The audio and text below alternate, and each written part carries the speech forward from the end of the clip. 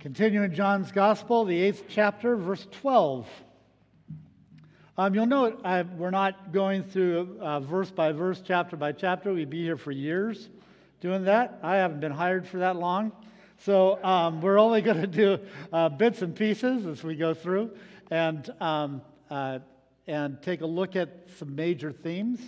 Again, the theme of the sermon series is "The Light Has Come." I mean, that's what it says at the beginning, that we have beheld this light and life of Jesus, the light and life as of the only Son of the Father. And so we continue with that story. The first 11 verses of John's 8th chapter, the story of the woman found in adultery. I think it's a wonderful story, very consistent with the Gospel of John. There's no indication that John wrote that. And so you'll find it in italics. Sometimes you'll find it in brackets. Sometimes you'll find it in other places. It's not a story to be ignored, but oftentimes it doesn't show up in the oldest of manuscripts. It'll be interesting to see one day what it says. But here is John chapter 8, verses 12 through 20. We're going to kind of do this in two parts, one this week, and the next week we'll move into chapter 9, where Jesus will actually demonstrate what he says here. Again, Jesus spoke to them, saying, "I am the light of the world. Whoever follows me will never walk in darkness, but will have the light of life." Then the Pharisees said to him, "You're testifying on your own behalf. Your testimony is not valid." Jesus answered, "Even if I testify on my own behalf, my testimony is valid because I know where I have come from and where I am going." Oh, I tell you how much I long to be that assured of who I am. That I know where I come from and I know where I'm going. I mean, that's the goal, isn't it? Ultimately, that I'll be able to say that. I know whose I am and I'll know who I am. I'm a confused disciple most of the time. "But you do not know where I come from or where I am going. You judge by human standards. I judge no one." Yet even if I do judge, my judgment is valid, for it is not I alone who judge, but I am my Father who sent me. In your law it is written that the testimony of two witnesses is valid. I testify on my own behalf, and the Father who sent me testifies on my behalf. Then they said to him, "Where is your Father?"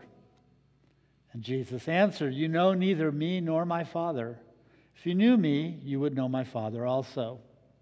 He spoke these words while he was teaching in the treasury of the temple, but no one arrested him because his hour had not yet come. Pray with me.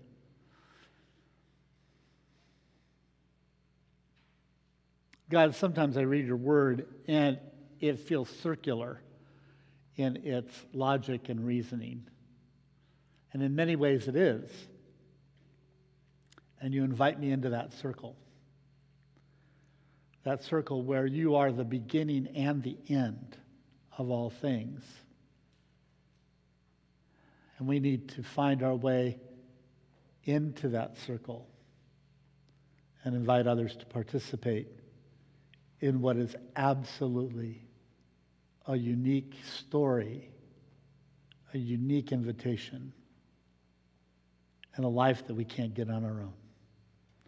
We pray in Jesus' name. Amen. The I am sayings in John are just, to me, have always held a special place. I was 15. I was on a bus going to Flagstaff, Arizona. I had not participated in church hardly at all, but I went one night and met this cute little redheaded girl and thought it would be really important to go on the Easter Work Project to Arizona. And so 12 hours in a bus that couldn't go over 55.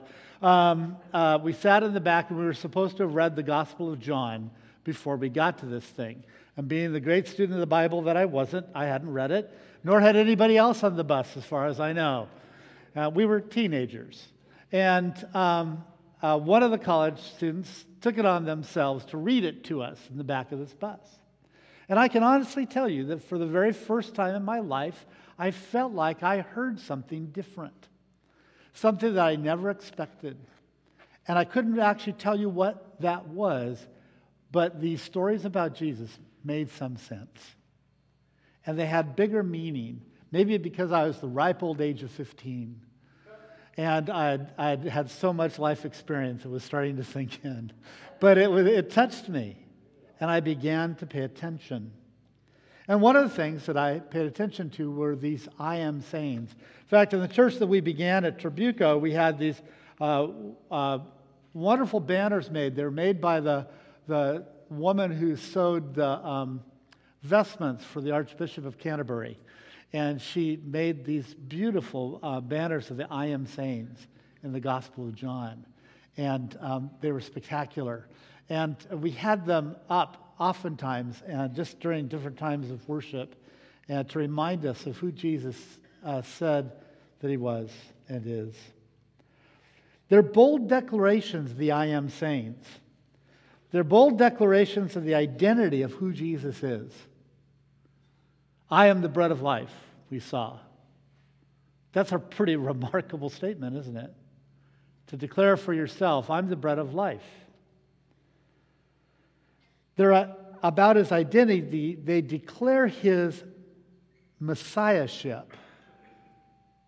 They declare who he is and whose he is. And it's in thinly veiled language. It's not that hard to see that as soon as he says, I am, which is maybe kind of a translation of the term Yahweh. At some point he says, I am that I am. And it sounds a little bit like Popeye to me. I am what I am. You know, see, you have to be old enough to know that, though. I mean, many of you in this room are plenty old and you're Popeye people. But you know, he would mutter, and all the mutterings were for the adults. And you hope they got past the kids' ears. But that sense that I am who I am is one of the few statements that he makes about himself that's not backed up with an action, other than you might look at the resurrection of being as being that. Of course, he says, I am the resurrection and the life. I'm the way, the truth, and the life. I'm the vine. You're the branches. And today we encounter this statement that I'm the light of the world. He just says it. And then there's a dispute. How can you say that? How can you testify to this? You testify by yourself. There's nobody to corroborate what you're saying. And he ends up in this dispute with the people who are present. All our announcements, all the I am sayings are these great declarations, and they're all up for dispute until he backs it up with action. A lot of people don't hang around long enough for that. They just want to dispute the declaration. But all our announcements, all are disputable if you choose not to hang around or if you choose not to see.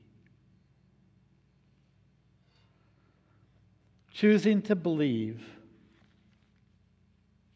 is choosing to believe a different narrative from what you've been told all along and from every quarter. C.S. Lewis wrote this. He said, I believe in Christianity as I believe the sun has risen, not only because I see it, but because by it I see everything else. It's one of my favorite sayings. We have it on a little magical teapot at home. And my daughters have used that with me over the years as a way of stating what they believe. I believe in Christianity as I believe the sun has risen, not only because I see it, but because by it I see everything else. When Jesus says, I am the light of the world, when we believe Jesus, we are saying that by him I see everything else, everything as it really is, everything through Jesus' eyes. At least that's the aspiration. I wish I could say that's truly how I see things. I don't. I don't see things as Jesus does. I'd like to, but I know that as soon as I declare it, I'm in contradiction with my actions. And I'm in contradiction with what I say. And I'm in contradiction with what I believe. I trust God for my life until I go and check my investment portfolio. I trust God for my future, but I'd really like to know how the stock market's doing. We laugh nervously because we're all invested in other stories and all invested in other ways of living. But when I say I believe that Jesus is the light of the world, I'm committed to seeing the world as Jesus sees it and the reality that Jesus sees. Think of the implications of it. We take Jesus at his word. And that's what it means. It means we basically, if we're going to say, I see everything clearly through this lens, then that means when Jesus says that I'm supposed to turn the other cheek, I have figuratively and literally turned the other cheek. I don't end up in combat with my friend, my neighbor, my fellow Christian, even my enemy. I turn the other cheek. Why? Because that's the way Jesus sees the world. It's what he does.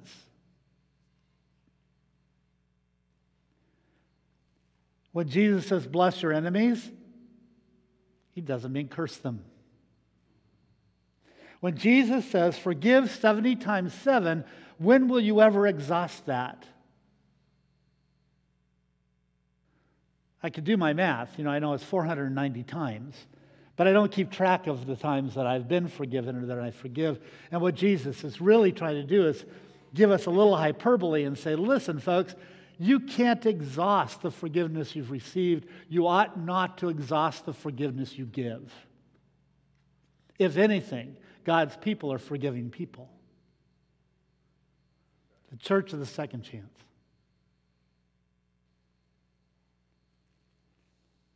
Blessed are the meek, not the proud, not the manipulative, not the scheming, not the smarter, not the bravest. Blessed are the meek. Why? Because they will inherit the earth. Not the movers and shakers, not the most brilliant, not the people who have the most when they die. None of that stuff. Is the people that are going to inherit the earth as God created and will redeem are the meek and the humble, not the assertive. Those who cannot get God for themselves, God will give God's very self to them. Lose your life to gain it. That one more time that I stand up to assert my rights, that one more time I stand up to defend myself, that one more time that I have to make sure you know that I've been aggrieved, or you know that I actually know what I'm talking about, that one more time where I end up asserting my life over and against yours. Jesus says, lose it. It's the only way to find it. These are the ways of Jesus. And this sight, this scene, this insight is not merely for our benefit. It's not just so I feel better about myself. Very often I think these actions make me not feel so good about myself.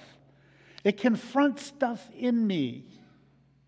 When I see the truth of something, I can no longer believe the lie of something. When I'm made aware of the truth of something, I can't hide from it, and it keeps bugging me. I love an old story of an acquaintance of mine. The guy's name is Barry McGuire. Barry he wrote a song called Eve of Destruction in the 60s, and I got to know him a little tiny bit. And he would tell this story before he became a Christian. He played the lead in the Broadway version of Hair. And he said the best part was that he got to swing over the audience naked coming in and landing on the stage. And something I didn't want to see. But he would go to these parties in Hollywood and other places. And he went to this one place, was not feeling great. And there's this book called Good News for Modern Man, which was an early translation of the New Testament.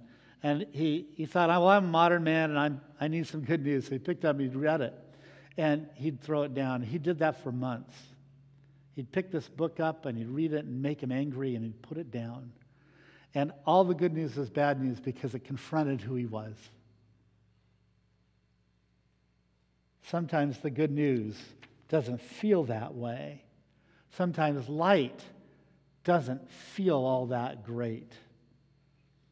Israel was intended to be light to the world. Israel was declaring that there was one God instead of a pantheon of gods. Israel was declaring that there was this God who was not to be manipulated. You didn't have to give weird things to them and weird incantations. You couldn't manipulate this God. You're simply called to serve and to worship and to recognize God's ways as your ways. This was a God who loves those that he has made. And we were called, blessed, to be a blessing to all the nations of the earth. That's been passed on to the church to be light in the world, is how we put it. Reflective glory. The glory that comes from being in the presence of God, like Moses when he received the Ten Commandments and comes down from the mountain and wears a bag for the longest time over his head because his countenance was too bright, because he'd been in the presence of God. And you and I are to be in the presence of God, having seen and been seen clearly, and to reflect this remarkable nature of who God is to each other and to the world.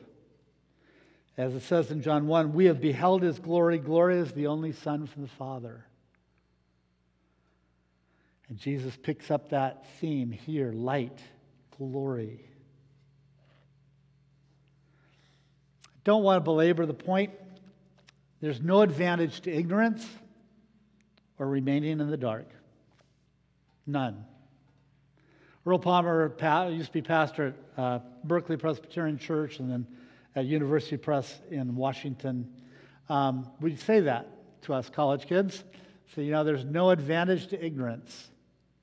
Not one thing. Sometimes you'll say, I don't want to know the doctor's prognosis. I don't want to hear where I am. There's no advantage to that. Because the truth will always point us to Jesus. The truth about ourselves and the truth about the world will always point us to Jesus. Because Jesus is the way, the truth, and the life. I think we forget what light brings. Light brings physical sight. It brings clarity. It can bring healing. It can bring rescue, lighthouses. It can bring hope. It'll certainly bring truth. It brings a future. You can see down the road a little bit more. It'll bring newness, and it'll bring restoration. When light shines in the hidden corners of our lives, both individually and together, it exposes all that is unseemly about us, all that is evil that we harbor. I think sometimes we forget how deep the darkness is And we're not rid of it in ourselves. Certainly the world's not rid of it. But Jesus has come to shine light. Don't dismiss him. Don't dismiss the hard teachings. Don't dismiss the words about being the meek and the humble. Don't counter his words with actions that don't befit your belief.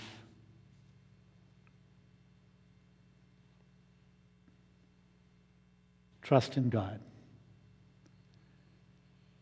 That's what Jesus said. Trust in God. Trust also in me. Believe in me. And you will have the life that I intended you to have in all its fullness. Pray with me.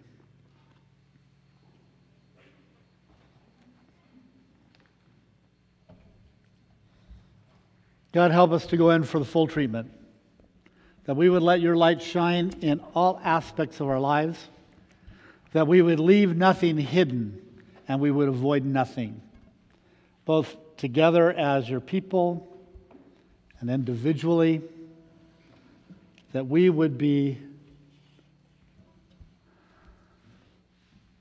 open to your guidance, we pray in Jesus' name.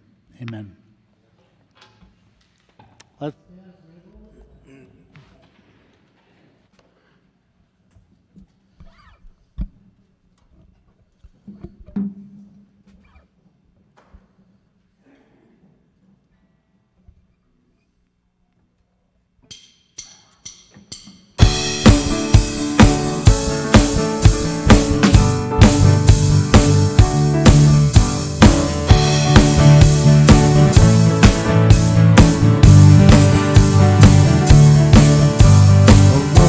Lord, how majestic is your name in all the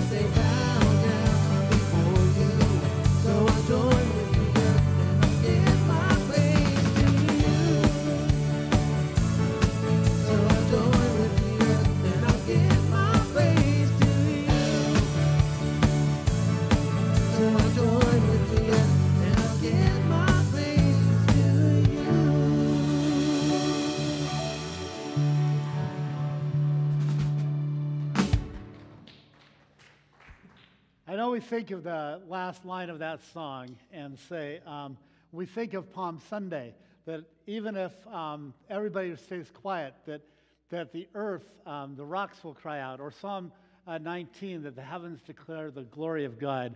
But I like to think of it a little bit bigger than that, that someday, at some point, as we read in the book of Revelation, that all creation will come and worship God, and we want to be part of that together with all our brothers and sisters around the world. So go and be a light to the nations. You're blessed to be a blessing. Live into that. In the name of the Father, and the Son, and the Holy Spirit. Amen. Grab something to eat or drink or whatever our hospitality is. Thank you, Sharon, and others for